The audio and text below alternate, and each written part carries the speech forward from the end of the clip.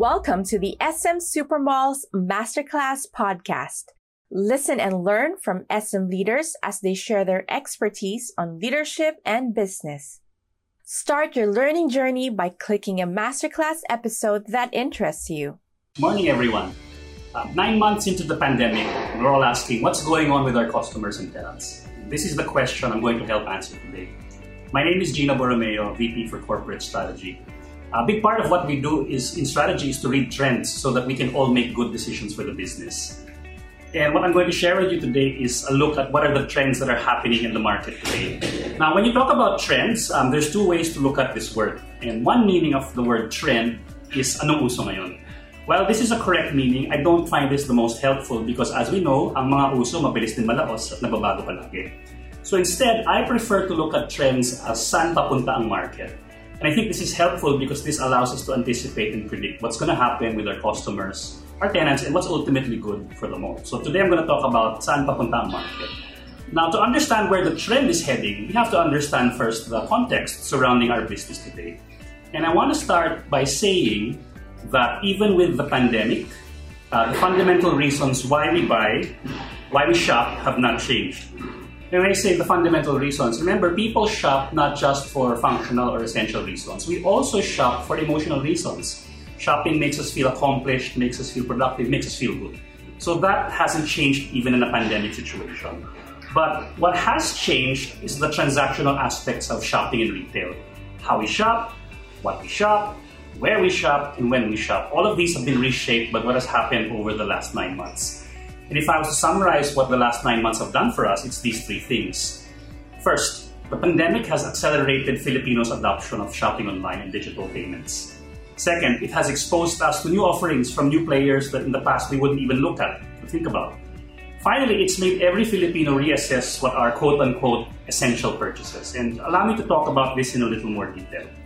Let's talk about shopping online and digital payments. So it's no secret that the lockdown forced us to look for other ways to buy our essential goods. It also magnified for us just how convenient online shopping and digital payments really are. Now, just some statistics to put that in perspective. This is data from Google. So during the lockdown, about almost 4 out of 10 Filipinos were first-timers to e-commerce platforms and online payments. And a lot of us say that we will probably continue these behaviors moving forward. The time we spent also online surged quite a bit during the lockdown. It's come down since, but if you notice, it's still higher than where it was pre-pandemic. And again, this behavior is likely to stay. When you look at what people are searching for, it also surged. All things related to online selling, whether you are a buyer, a seller, or a shopper, surged by 3 times during the peak of the lockdown. Search volumes for food delivery spiked by 14 times during the height of the lockdown. And both have come down since, but like online payments, they've also stayed at a level higher than they were pre-pandemic. So it's likely going to stay. The situation for payments is also similar. 87% of us saw increased usage of online payments, and about a quarter of us were first-timers to this. To give you a sense of scale, the market leader GCash grew by 280% just in the first 9 months of this year alone. And they're growing so fast, they're actually targeting 1 trillion in transaction value by the end of this year. Just think about that. That's how fast we've really embraced shopping online. Digital payments. The second thing that's happening is all of us have been exposed to new offerings from new players. It's been estimated by an InMobi report that almost 4 out of 10 of us have tried a new store this year, and that's both online and offline. And it's really because, again, we've been forced to look for new ways to source goods. I want to share a personal story of how that's happened to me. At the height of the lockdown in May, I like to exercise and run, so I was looking for a breathable sport masks. And because there were no stores available, I found by accident this seller on Lazada who was selling a particular product called the P29 mask. And I suspect there were many other people like me because fast forward to October, the traditional retailer Toby Sports was already stocking the same product in their outlets. So I think they saw something in how people were behaving and they responded quickly to that. The last thing that's happening now with the pandemic is that every one of us is reassessing what are essential purchases. And I'll talk about this in more detail in a bit. But it's essential is really about what do I need to live my life every day. Now, some things are obvious, like this product here became the most valuable thing in the world. It became more important than gold. Good luck finding supply of Immune Pro in your local Watsons or any other store. But we've also seen that a product like plants has also now become essential. Right? And there's something going on about what people think is important in their life. So this adoption of online payments, online shopping, looking at new outlets, and looking at what are essential is the context that's actually surrounding our customers, our tenants in our malls. And this is the context that's driving a lot of the trends that we see in the market today. So with this as a backdrop, I'm going to talk about how this is manifesting specifically with our customers, with our tenants, and for the mall. So I want to start by talking about our customers. And the question I want to answer is, what are they interested in at the moment? And what is likely to stay with us in the months ahead? Now, as I said earlier, life in lockdown made us all reassess what are essential purchases. During the days of ECQ, these are what I would describe as obvious essentials, things that we need for day-to-day survival. So food, drink, medical supplies, childcare products, etc. As the lockdown started to loosen, our idea of what was essential also started to evolve. We now started to enter into what I call new and next essentials. These are things that satisfy the new needs that have emerged because of quarantine and new reality life. And if we were to summarize what these needs are, what categories they belong to, I think there are 6. The first is domestic hobbies. So these are things that help keep people sane at home because we're spending a lot more time inside our houses. So everything from baking, coffee making. So I don't know if you've noticed, yung mga mixers are suddenly in short supply and everybody is suddenly a sushi bake master or an ube pandesal maker. So that's part of domestic hobbies. Next is productivity at home because people are now spending more time at home for work or for school. So the obvious things like laptops and tablets have been in short supply, but even products like posture-friendly chairs and desks, furniture, microphones, even decor has become important given the time we're spending at home for work and school. The third category that's also taken over is functional fashion. So it started off as masks, but any item which is protective and practical yet still stylish is now in vogue. Take-home experiences is another thing that has happened, that has exploded because again, people are not able to go out the same way they used to, so they're trying to bring the outside world into their home.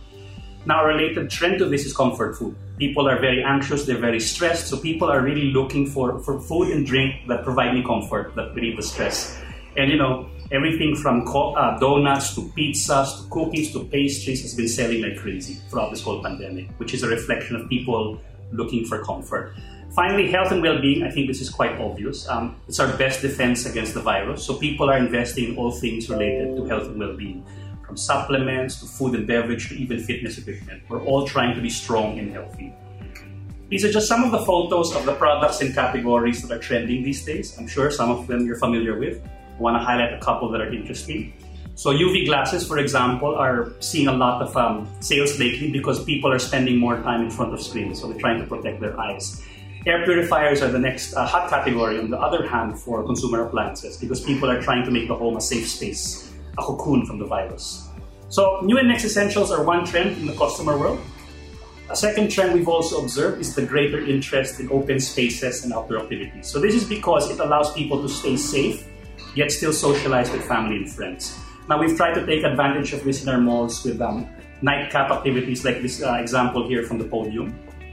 This is also translating into the world of sports and active living. So bicycles have been one of the recipients of this. The bike industry has actually hit their volumes at pre-Christmas level, even the middle of this year. So people are really interested in staying strong and staying well, but at the same time being outdoors so they can see people. The last thing that's happening in the world of customers is value for money. Now, this is not new. Filipinos have always been conscious about value for money. But I think it's become even more important given the realities of the pandemic where people have lost jobs or their incomes have been reduced. Now, when we say value for money, we're not necessarily referring to the cheapest item out there. Value for money from the customer's point of view, if it was an equation, would be benefits over price. So if the price goes up, obviously my value for money perception goes down. But if the benefits go up, my value for money perception increases. So it's a balancing act. It's not about the cheapest. It's about ano bang pinakasulit. And more than ever, you'll notice that in stores and retail outlets, talagang kinikilatis ng customer yung item because they're really extra conscious about value for money. So that's what's happening in the customer world. Now, how is that shaping what's happening with tenants? How are they innovating to stay relevant? 3 things I'd like to share. First, and this is obvious, because e-commerce and payments are growing, retailers have already started developing their own e-commerce presence. And here are a few. Trunk, which recently launched about 2.5 weeks ago, is the e-commerce portal of the SSI Group. So SSI is a tenant in many of our malls.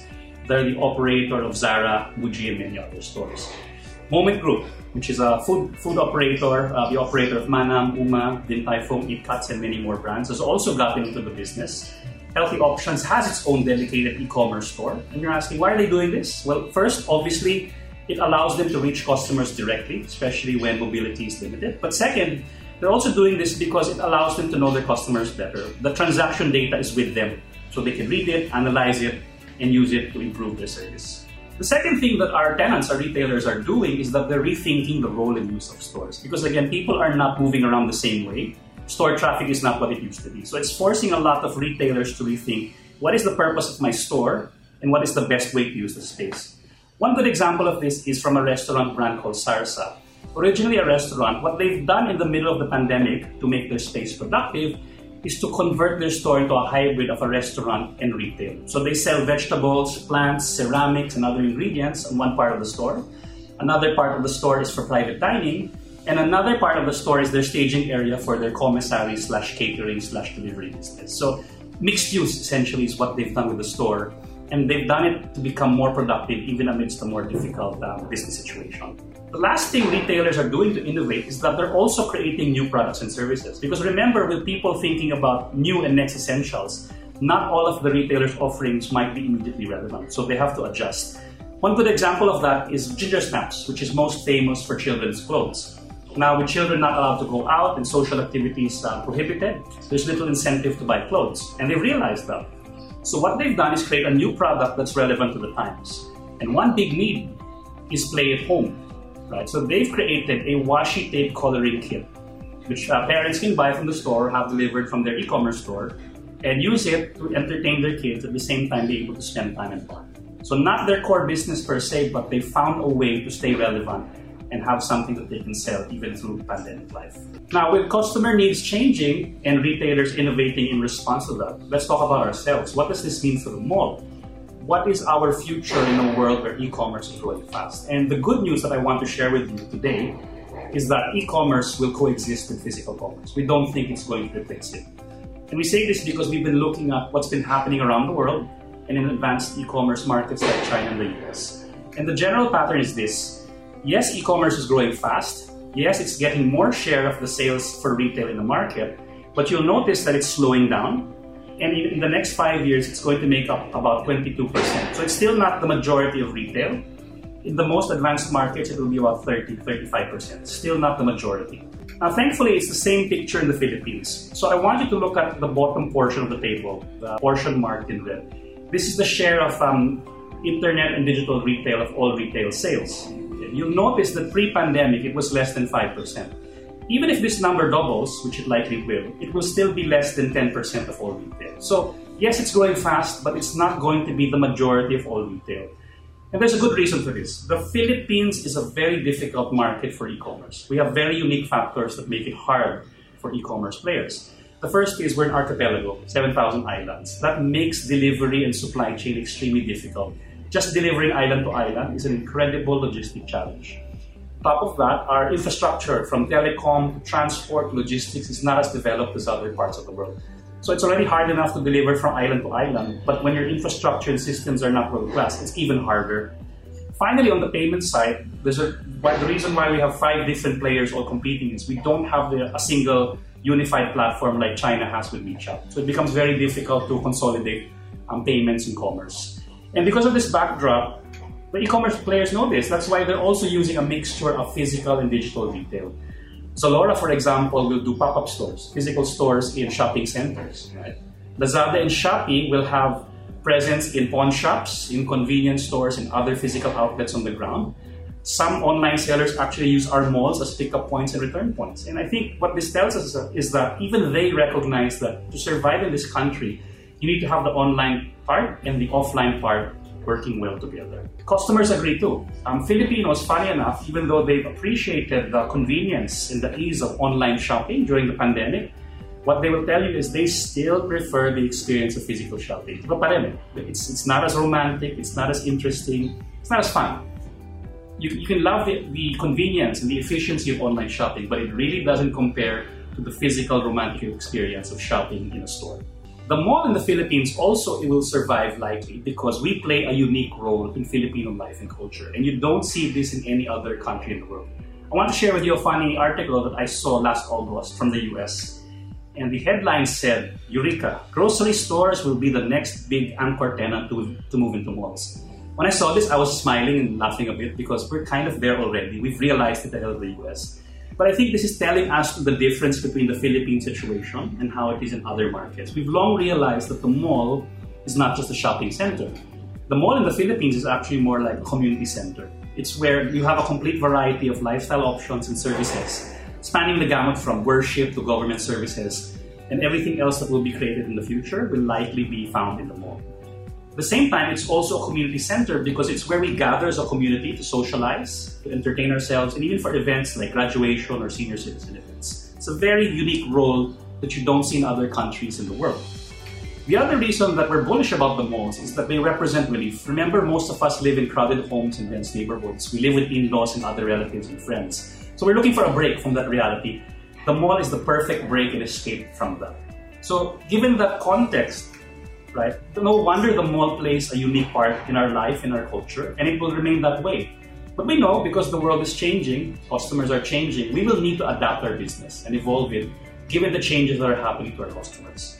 And you may have heard bits and pieces of it. Recently, Mr. Steven gave an interview to Bloomberg where he was talking about the shift to China-style mixed retail. And very simply, what that's about, as I was alluding to earlier, is looking at the online and the offline working together. We call this very simply omni-channel, and taking the cue from the prefix omni, which means all, it means we want to be present in all channels because that's how customers buy. They want us to be available wherever, whenever they want it, when they need it.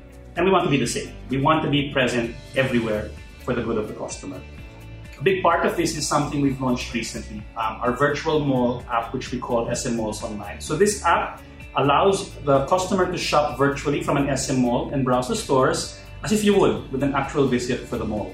So this has gone live recently in SM Mega Mall and will be coming to more SM malls in the months to come and eventually across all SM malls nationwide. So that omni-channel future is going to be big for us. So in summary, talked about trends as looking at where the market is going. And to understand that, we have to understand the context of the pandemic and what it has done to the market. And I said there are three things. It's accelerating the growth of online shopping and online payments. It's exposed Filipinos to new offerings from new players. It's also making all of us reassess what are essential purchases. And against that backdrop, it's shaping what customers are interested in, which is new and next essentials. It's pushing our retail partner tenants to look for their own e-commerce presence, to innovate their store use, to come up with new products and services. And finally, for the mall, what it means for us is while we're not going away, we have to recognize that online and offline will have to work together in the near future. So the omni-channel is the big trend for us moving forward. So I want to close with a couple of thoughts. We know that trends are always evolving. As I started by saying earlier, anong uso ngayon can change very fast. So that means for us, all of us in this business, we need to stay on top of these trends. They're always moving, they're always changing.